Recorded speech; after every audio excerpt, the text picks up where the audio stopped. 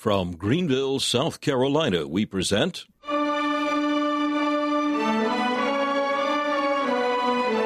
Let the Bible Speak.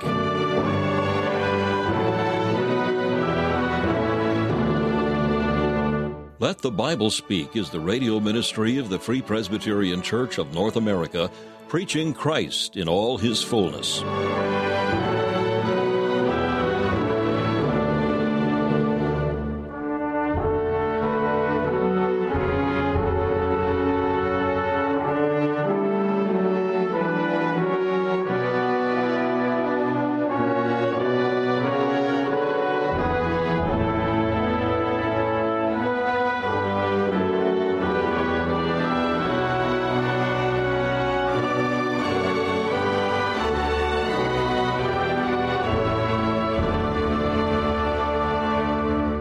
Thank you for joining us for another broadcast of Let the Bible Speak, featuring messages preached by Dr. Alan Cairns, founder of Let the Bible Speak Radio Ministries. Currently, Dr. Cairns is bringing a series of studies in the earthly life and ministry of the Lord Jesus Christ, messages that focus on the Savior Himself, as revealed in His teaching and miracles, His atoning death on the cross, and His glorious resurrection. We'll hear from Dr. Cairns in just a few minutes. First of all, we invite you to enjoy this devotional thought from the pen of C.H. Spurgeon, as found in his collection called Morning and Evening. Today's text is found in 1 Corinthians chapter 3, verse 23. Ye are Christ's.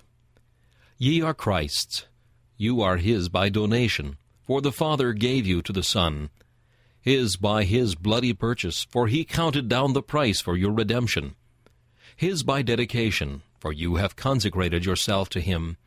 His by relation, for you are named by His name, and made one of His brethren and joint heirs.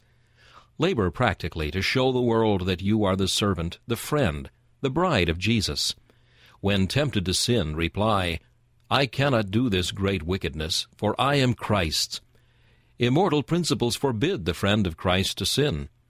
When wealth is before you to be won by sin, say that you are Christ's and touch it not. Are you exposed to difficulties and dangers? Stand fast in the evil day, remembering that you are Christ's. Are you placed where others are sitting down idly, doing nothing? Rise to the work with all your powers, and when the sweat stands upon your brow and you are tempted to loiter, cry, No, I cannot stop, for I am Christ's. If I were not purchased by blood, I might be like Issachar, crouching between two burdens. But I am Christ's, and cannot loiter. When the siren song of pleasure would tempt you from the path of right, reply, Thy music cannot charm me. I am Christ's. When the cause of God invites thee, give thyself to it. When the poor require thee, give thy goods and thyself away, for thou art Christ's. Never belie thy profession. Be thou ever one of those whose manners are Christian, whose speech is like the Nazarene, whose conduct and conversation are so redolent of heaven, that all who see you may know that you are the Saviour's, recognizing in you His features of love and His countenance of holiness. I am a Roman was of old a reason for integrity. Far more then let it be your argument for holiness. I am Christ's.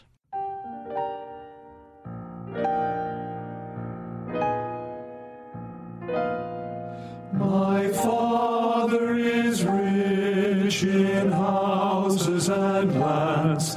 He holdeth all wealth of the world in His hands. Of rubies and diamonds, of silver and gold, His coffers are full. He has riches untold. I'm a child of the King, a child of the King, with Jesus my Savior. I'm a child of the King.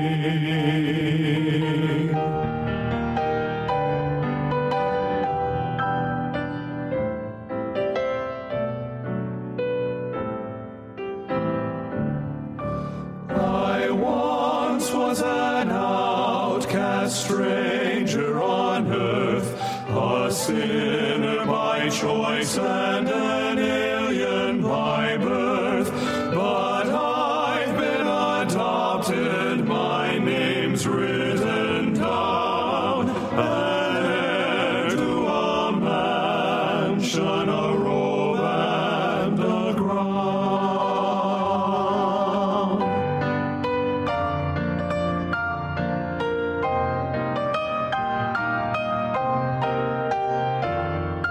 A tent or a cottage, why should I care? They're building a palace for me over there. Though exiled from home, yet still I may sing all glory to God. I'm a child of the King. I'm a child of the King, a child of the King, with Jesus my Savior. I'm a child of the King.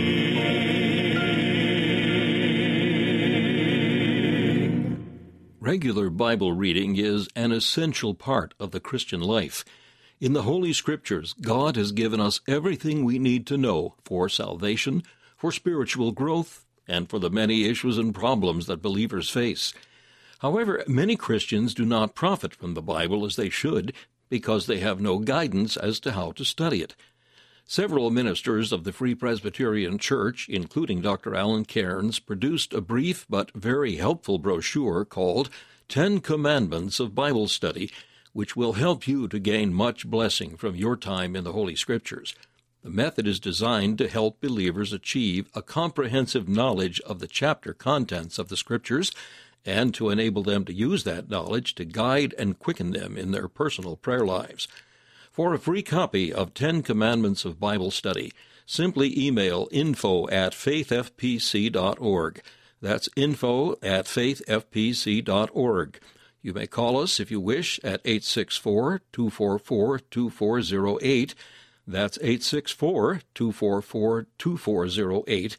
Or if you prefer regular mail, simply write Let the Bible Speak, 1207 Haywood Road, Greenville, South Carolina, 29615. That's Let the Bible Speak, 1207 Haywood Road, Greenville, South Carolina, 29615. Increase your knowledge of God's Word by requesting your free copy of 10 Commandments of Bible Study.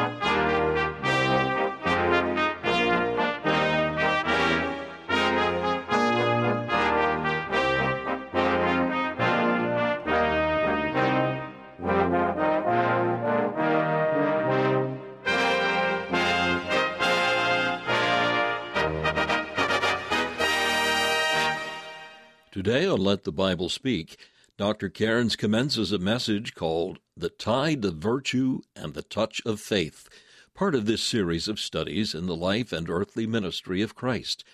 The text will be Matthew chapter 14, verses 34 through 36, a passage that is easily overlooked because it comes between two great miracles.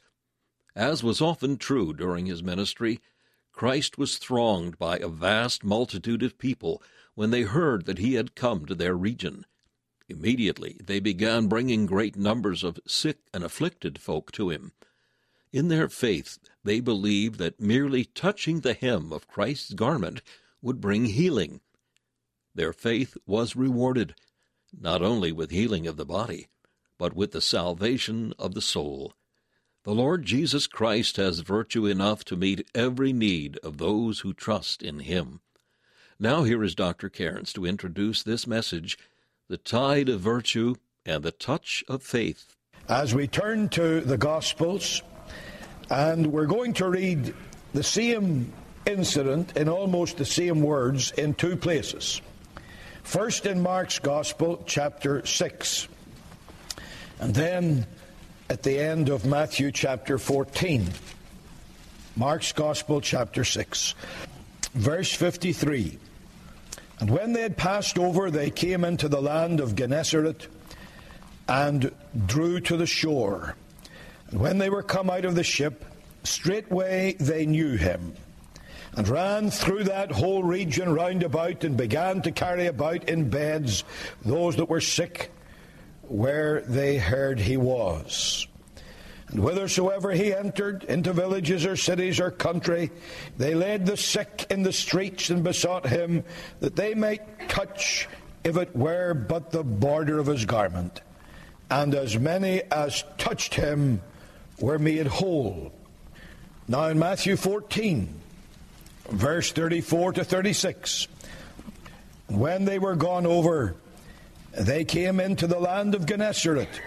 And when the men of that place had knowledge of him, they sent out into all that country round about, and brought unto him all that were diseased, and besought him that they might only touch the hem of his garment. And as many as touched were made perfectly whole. Amen. The Lord will add his own blessing to the reading of his precious and inspired word for his name's sake. The last words of Matthew 14 sum up the passage, the message that we want to think on today. As many as touched were made perfectly whole. The Apostle Paul describes the Lord Jesus Christ as our great God and Savior. And he says that he is able to save them to the uttermost that come unto God by him. The Apostle John pictures the scene in heaven as the saints of God sing the praises of the Lord Jesus. He describes those saints as a great multitude which no man can number, of all nations and kindreds and peoples and tongues, who stand before the throne and before the Lamb, clothed with white robes and palms in their hands, praising him and saying in their praises, Salvation unto our God which sitteth upon the throne and unto the Lamb. We may take these scriptures and many, many other scriptures like them as commentaries given by the Holy Spirit on the frequent mentions in the Gospels to the ministry of the Lord Jesus Christ among the crowds of needy sinners. He is able to save as many as come to God by him. When all is said and done, the picture is that those whom he saves are an innumerable company out of every tribe, tongue, kindred, people and nation, from every place and every epoch in the world. He had a ministry to the crowds, the multitudes of needy sinners who continually thronged his way. This morning we have read of one of those instances in the life of the Lord Jesus Christ when he dealt with a great crowd of people. This is a passage that in the lives that are written about Christ is generally either overlooked or dismissed with very, very scant attention. And that's because simply it falls between two immensely important passages. Before it, you have the story of Christ walking on the water, bidding Peter to do the same, stilling the storm, and then bringing them to the shore. That obviously is one of the most outstanding miracles in the ministry of Christ. And it is not only one of the most outstanding considered in its own time, it is one of the most significant, because we all are on a journey across a greater sea than the Sea of Galilee, facing greater storms and greater dangers than the disciples did on that occasion. And the answer for us in our little bark upon our great ocean amidst the mighty storms of life is the answer that came to them when Jesus came walking on the water. And what a tremendous truth it is that the waters never overflow our Savior. The storm never upsets the calm of his eternal purpose. He walks upon the waves, he stills the tempest, and he brings peace to the troubled soul. So that passage is immensely important and everlastingly significant. Then after this, as we'll see as we proceed in our study of the life of Christ, after this passage that we read this morning, we have what is one of the most radical statements of the Lord Jesus Christ as he dealt with the Pharisees of his day. I say radical because until this particular time in the ministry of Christ, he had not really spoken to the Pharisees as he now speaks to them. So this is a passage that has garnered much attention.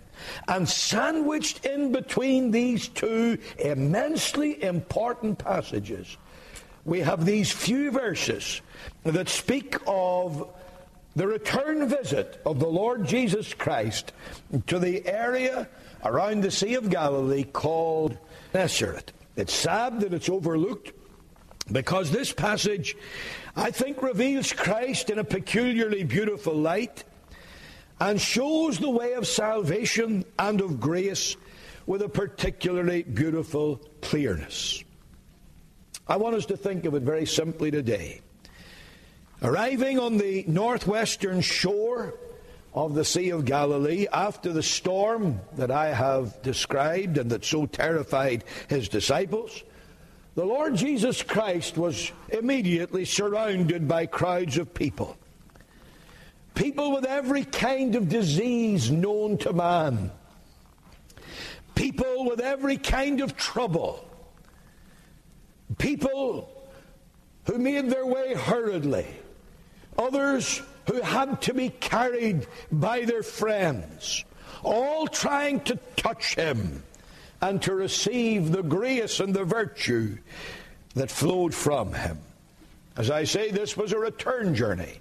The Lord Jesus had been there before, so these people knew firsthand of the power and the goodness of the Savior, and so they besought him that they might only touch the hem of his garment, believing if they but touched him or the hem of his garment, sufficient virtue and power would flow to them that they would be healed.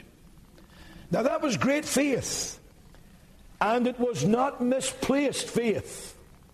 For thank God, as our text says, as many as touched were made perfectly whole. The word made whole means simply that they were saved. The same verb has been translated that way many times in the New Testament, and that's its fundamental meaning. Here the salvation is physical, but these physical miracles of the Lord Jesus Christ were intended to carry a spiritual message too. Every healing of a body in the New Testament pictures also the great principles of the saving of a soul. So I want us to consider one simple fact that's obvious in what we have read today.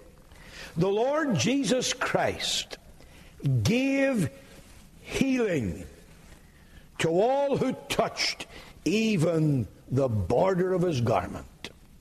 And from this simple fact, we derive a most important biblical and gospel doctrine.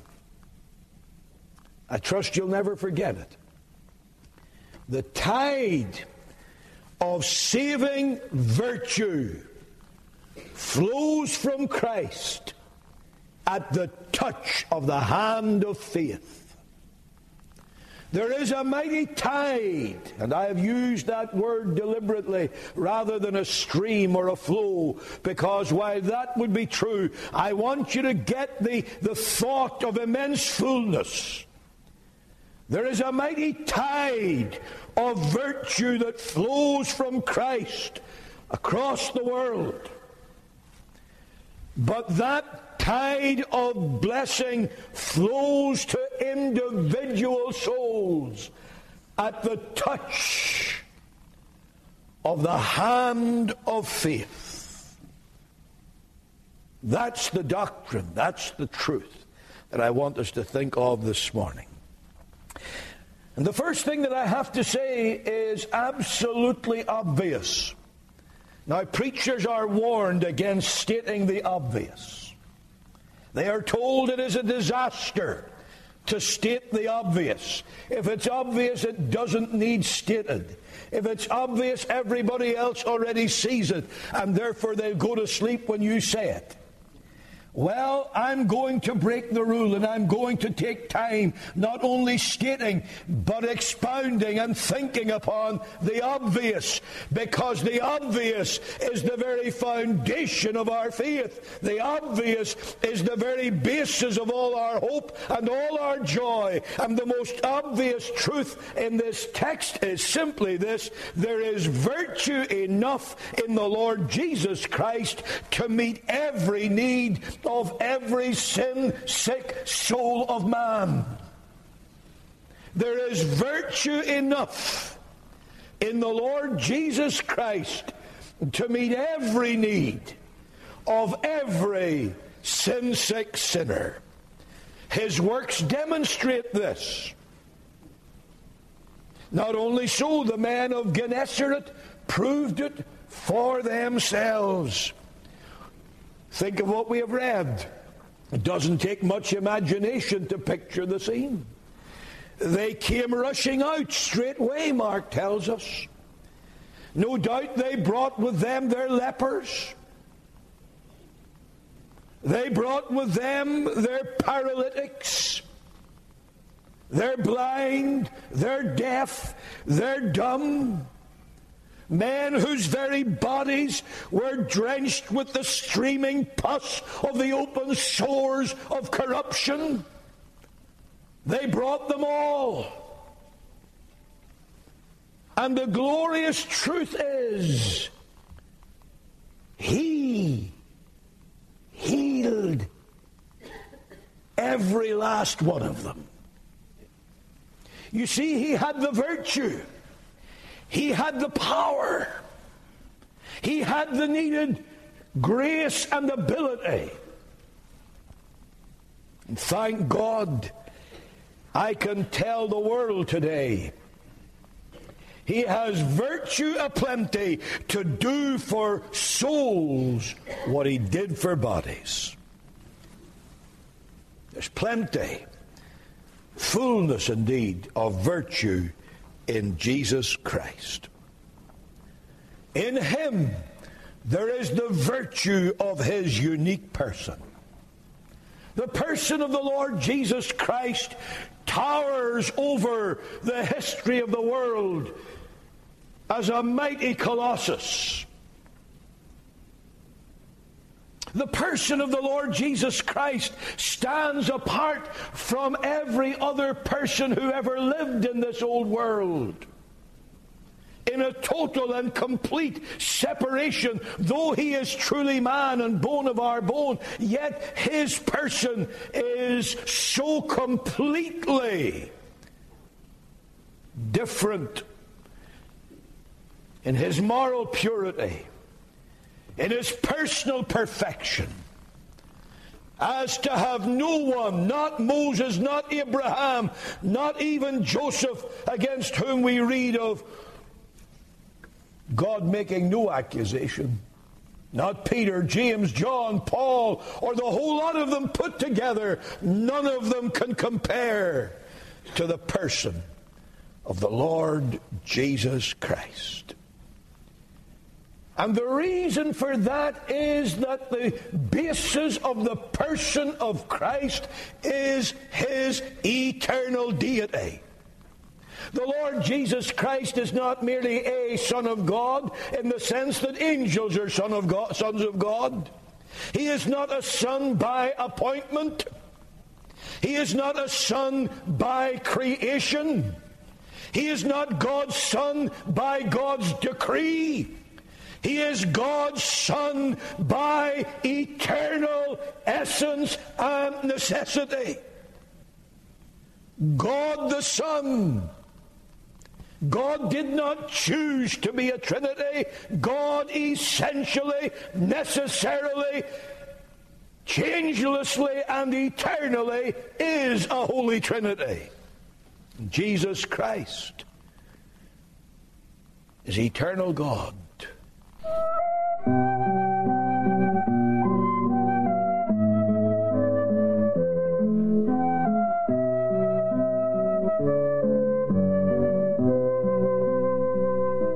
You've been listening to Let the Bible Speak, the radio ministry of the Free Presbyterian Church of North America. We hope you've enjoyed and benefited from today's program. We are here as your servants for Christ's sake. If we can be of any further help to you in the things of the Lord, we invite you to contact us. If you would like to receive our booklet, Separated Unto the Gospel, a booklet that sets forth the beliefs and standards of the Free Presbyterian Church, you may have a copy free of charge, simply for the asking. Our mailing address is Let the Bible Speak, 1207 Haywood Road, Greenville, South Carolina, 29615. That's Let the Bible Speak, 1207 Haywood Road, Greenville, South Carolina, 29615. Our email address is info@faithfpc.org. That's info@faithfpc.org. If you would like to learn more about the Free Presbyterian Church of North America, we invite you to visit our website, www.fpcna.org. That's www.fpcna.org.